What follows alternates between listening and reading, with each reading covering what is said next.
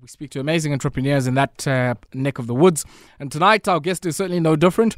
He is the founder and managing director of BT Industrials, which manufacture high-density polyethylene pipes. And these are supplied to the mining, oil, gas, and other industries, power stations, process plants, and telecoms companies as well. Kgomotso Lekola is the founder and group managing director at BT Industrials and is my guest this evening. Kgomotso, we have you on the line. Hi, Longa. How you doing, my brother? I'm good, and you? I'm good. Let's maybe start off here. High-density polyethylene pipes. I was saying earlier on, yes. You're in the plastics and polymers space, and plastics and polymers are everywhere around us. What is polyethylene, especially Lena, that is highly dense? So polyethylene is probably the most common plastic. The stuff on your handy bottle, your shampoo bottle, that's polyethylene. Okay. And the chairs at when you go to funerals, those chairs that you put covers on. Yes, that's also polyethylene. Yeah, those ones. And of course, you get different grades of it. The high density version, you get a high density version that we use to make pipes. So that's polyethylene. All right. Now, your clientele. Talk to me about, I guess, the applications to which they put some of what you produce. So, we produce pipes from polyethylene. You remember when we were growing up, there was always that phrase, malala piping. Yes. Because we would see all those concrete pipes stacked, and those pipes would normally be installed underground for the conveyance of water and sewage. And you'd also see the steel pipes as well. Mostly those ones would be used for water. So what's happened over the last, let's say, 20 years or so, many of those pipes have been replaced with plastic pipes because they're much lighter, easier to install, easier to handle. And just across the board, where there's a need to convey water, it's actually just easier to convey the water in plastic pipes. And it's not just water, it's other types of things like your optical fiber is also housed in polyethylene ducts and so on and so forth. Yeah. Talk to me, I guess, about the genesis of this business and where it started for you. You started this business in 2016 and I saw a stat here. You've seen it grow in compound annual growth terms in excess of 139%. What has happened in that 5 years that accounts for that exponential growth?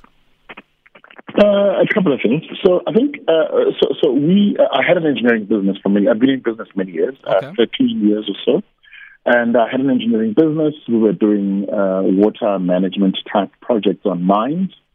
On the mining process, when you mine, you dig in the ground. When you dig, you hit water, and the water has to be pumped out of the mine and managed so that you can carry on digging. So that's what we used to do. And we used to buy pipes from other companies. There came a stage where one of my partners, his name is also Kgomotso, said to me that, look at the bill of materials. Look at how much we are spending buying all manner of components, and then look at our consulting fees. There's a big gap here. So that was the one aspect, just the economics of it. And the other side was the industry as a whole is fragmented. There was a level of informality in the industry, and we saw a gap. We then decided to buy the equipment for producing the pipes, and we installed it ourselves, and we started producing. We are I think, as far as we know, we are the only company that does what we do that's run and owned by Black people in the world, as far as we know. What happened? What drove our growth? We focus on solutions. We try to understand what our customers want, and we try to deliver against that. We don't just sell pipes. We sell the pipes together with an engineering solution, and we brought an extreme level of professionalism into the industry that has helped us grow our market share quite considerably, not just in SA, but across the continent as well. And I guess in a way also you solve a problem, right? For many, OEMs, big contractors are working on capital projects, not only just in the mining sector. I mean, everywhere you go where anything is built, be it in, the network industries, water, telecoms, and even in the mines, there's this local content requirement. And in a sense, I mean, you're then able, I guess, to give many project owners that local content on a critical No, not at all. Yeah. Not at all. Absolutely not. We have not won, so we don't do any government business. So we've never, ever won. In the private sector. So, I mean, if I run a mine, I need local content, right? No, even in the private sector, nobody cares really. Everybody says they care about your BE, but they don't. They care about price.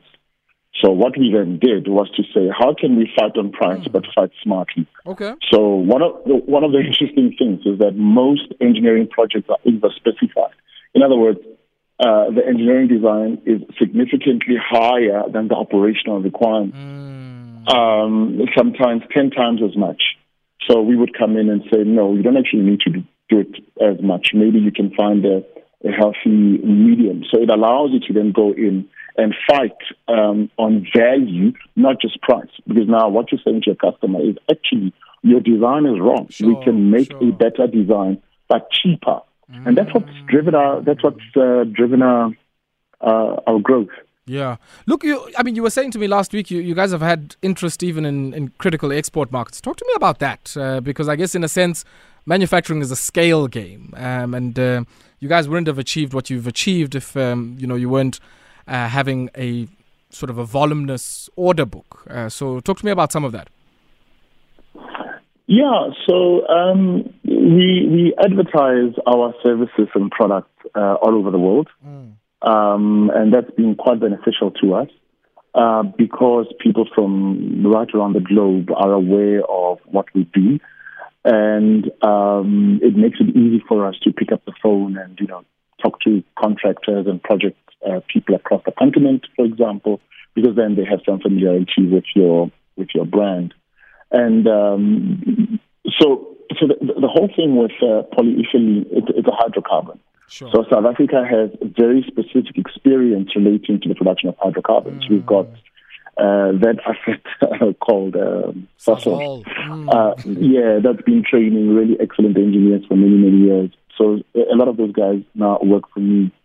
So that, just that technical excellence makes it so much easier to talk to people across the continent, for example, and offer real value to them.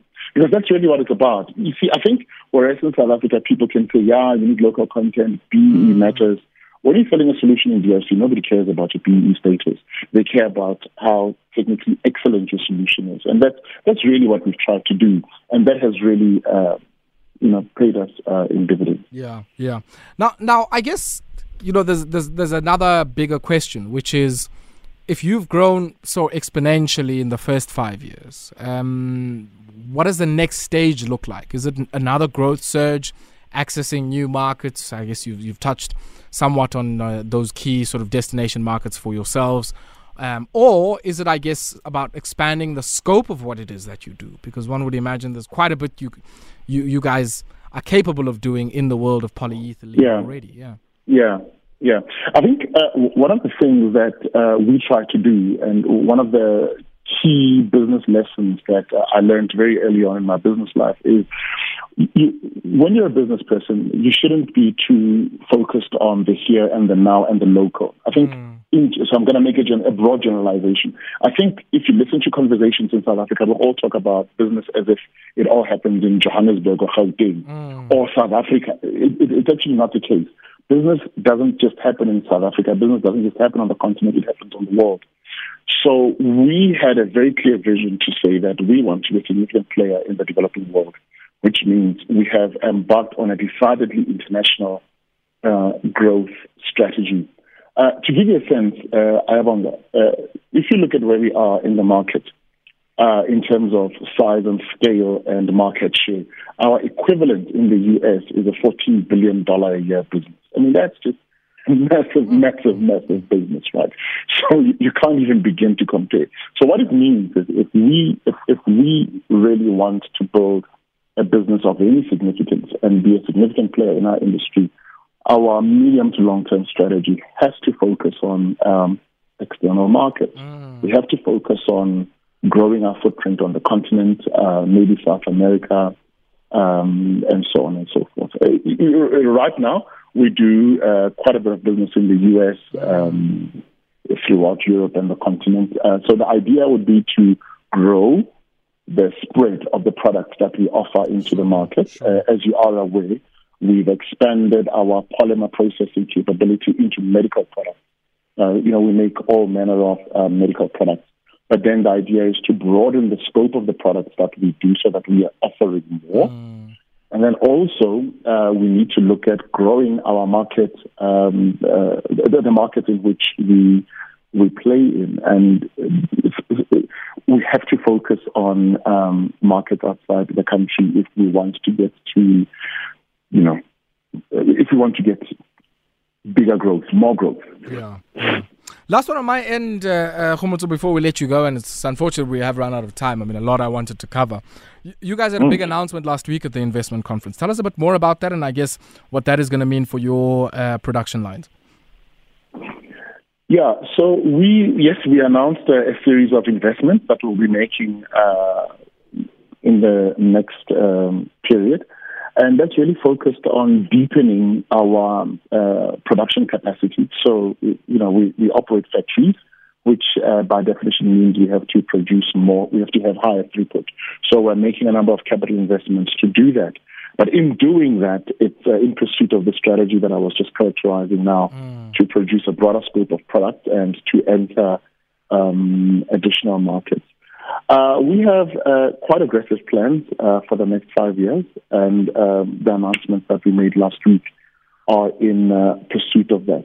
I think if I look at South Africa just from a purely business point of view, I mean, this is the country that converted coal into petrol. Exactly. Yeah. Right. This is the country that undertook the first heart transplant. So there's a lot of potential in South Africa, despite all the negative stuff you've heard from commentators and so on and so forth. And my focus really is to try and find brilliant people that can bring significant value to the table and help us innovate and not just compete locally, but compete on the global scale. That's really what last week was about. Awesome. Kgomotso, we're going to have to leave it there, brother, but a real pleasure catching up with you. I wish you and your team there out at BT Industrials all of the best. And all of the best, I guess, as you make those investments and continue to conquer new markets as well. Thank you very much for your time. Thank you. Kgomotso Lekola there speaking to us, founder and group managing director of BT Industrials, speaking to us for our SMME xChange.